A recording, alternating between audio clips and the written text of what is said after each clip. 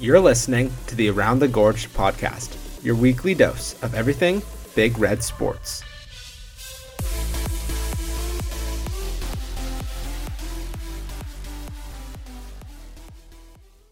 And welcome back to Around the Gorge, presented by the Big Red Sports Network. After a wonderful spring break, we are back releasing new episodes every Monday that will give you the breakdown of everything going on with Big Red Sports. Everything from lacrosse to rowing will be discussed in a short and sweet podcast that takes only 10 minutes to listen to. Every week you can listen in while walking to the return of classes, enjoying the sunset on the slope, or before going to bed. We hope you all enjoy the podcast and follow on whatever platform you're currently using. And now it's time for our first segment, Last Week in Big Red. Let's start things off with our starting five, the most exciting matchups from last week. Starting things off, early last week, softball completed the sweep against University of Maryland Eastern Shore. After the offense got off to a slow start to the season, it was great watching an offensive surge over these last 2 days. In Game 1, Cornell won 6-1, sparked by Emily McKinney, who went a whopping 4 for 4 with a run and an RBI, and Lily Travieso plating 2 in as well. Pitcher Maxime McCraw did a nice job holding Maryland Eastern Shore to just 1 run. In Game 2, Cornell overcame a 5-0 deficit to force extra innings, ultimately winning 10-6 in 8. Emily McKinney had another great game, tallying 3 more hits on the day and 4 RBIs, and Macy Levitt scored 3 times. During the weekend series last week, they lost a tough series to top-ranked Princeton, but hopefully this offensive surge earlier in the week will give them the confidence they need for the rest of the season. Moving from the field to the track, men's track and field participated in the South Florida Invite last week, winning several events. 2 of the events were led by star Tomas Kerselis, who won the 200-meter dash and then the 400-meter dash, which he accomplished in 46.52 seconds, a Cornell record and a time which rivals Olympic records. Cornell's Christian Martin also finished first in the 110 hurdles. The Big Red also finished first in the shot put and javelin throw.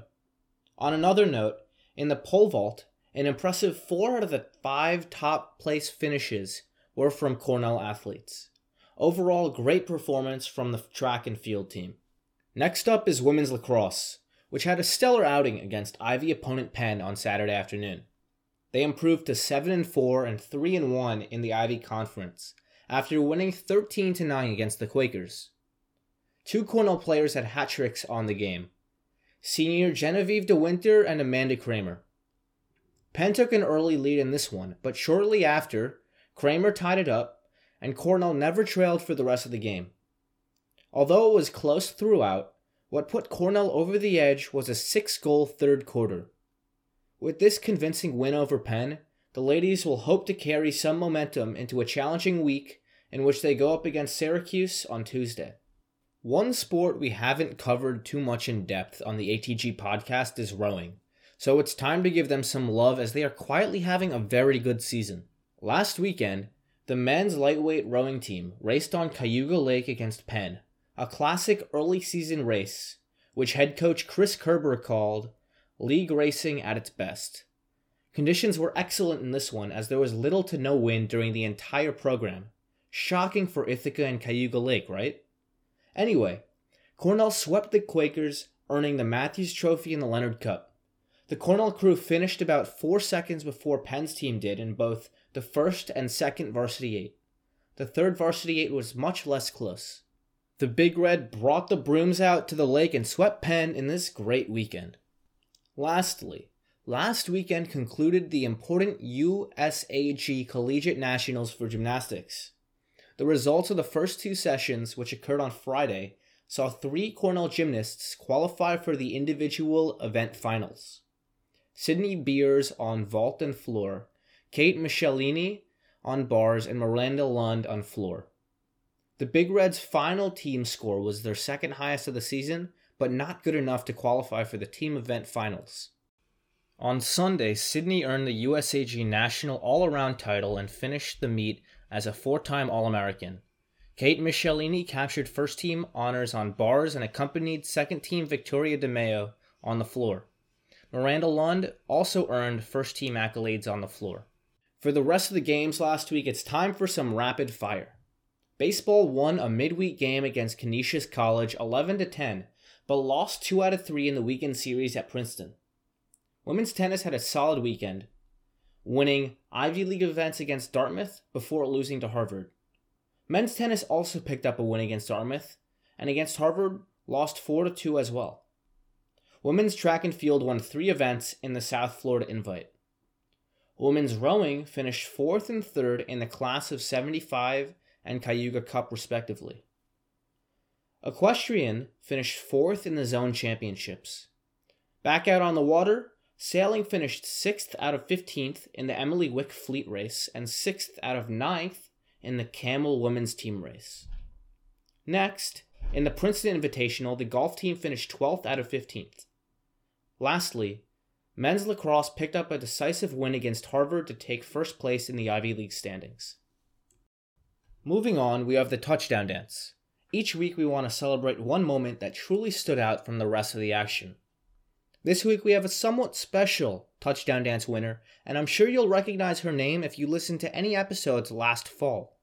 Although it's not field hockey season at Cornell, star junior Caroline Ramsey is playing for Team USA in the Junior World Cup. Caroline scored her first international goal against Canada in USA's 4-0 win over them last week. Super cool to see a Cornellian making an influence on the grand stage. Keep up the good work, Caroline, and congratulations.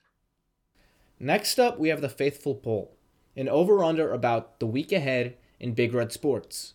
This week, women's lacrosse faces the Yale Bulldogs after opening the week against Syracuse. This week's poll will be an over-under of 11.5 goals allowed by the Big Red. Yale is 8-2 on the season, while Cornell is 7-4, so this will be a close one. Personally, I think this game is going to be a shootout.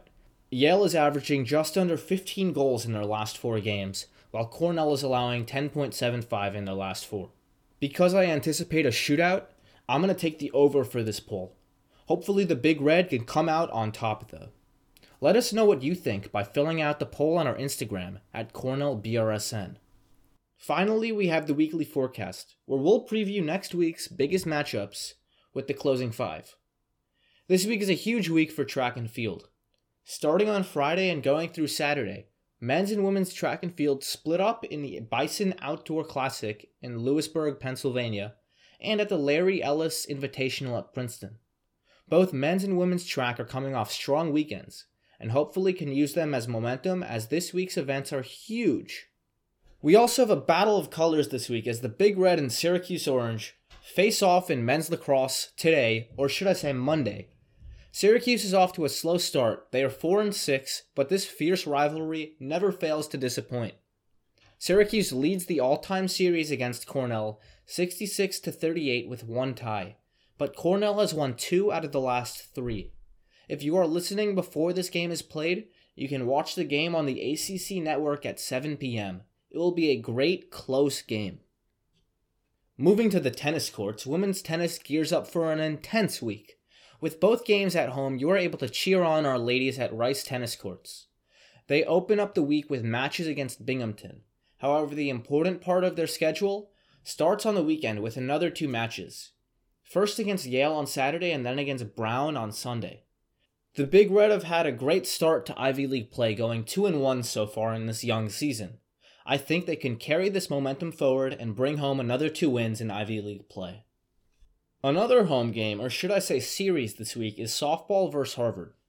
The Big Red will look to rebound after a tough past weekend against Princeton. Cornell and Harvard, like always, have a long history in sports. The last time these 2 teams played, Harvard swept Cornell and Cambridge. Things look better this time around as the Big Red has an even record against Harvard at home, 14 wins to 14 losses. This Saturday, doubleheader and single game on Sunday is available on ESPN+, which will be called by BRSN's very own Henry Geller, Ryan Madrigal for Game 1, and Matthew Furman and myself, Gabe Zolot, for the other 2.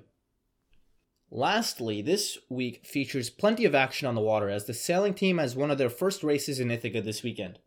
The Mesa Spring Women's Race will take place out of the Merrill Family Sailing Center on Saturday and Sunday. The Big Reds' 2 6th-place finishes should give them the confidence they need heading into this one. The weather is warming up in Ithaca, and it should be a nice day for some sailing out on the lake. And as always, don't forget to come back next week to hear the results of these big games, as well as all the other Big Red action taking place this week. And that'll do it for this week's Around the Gorge.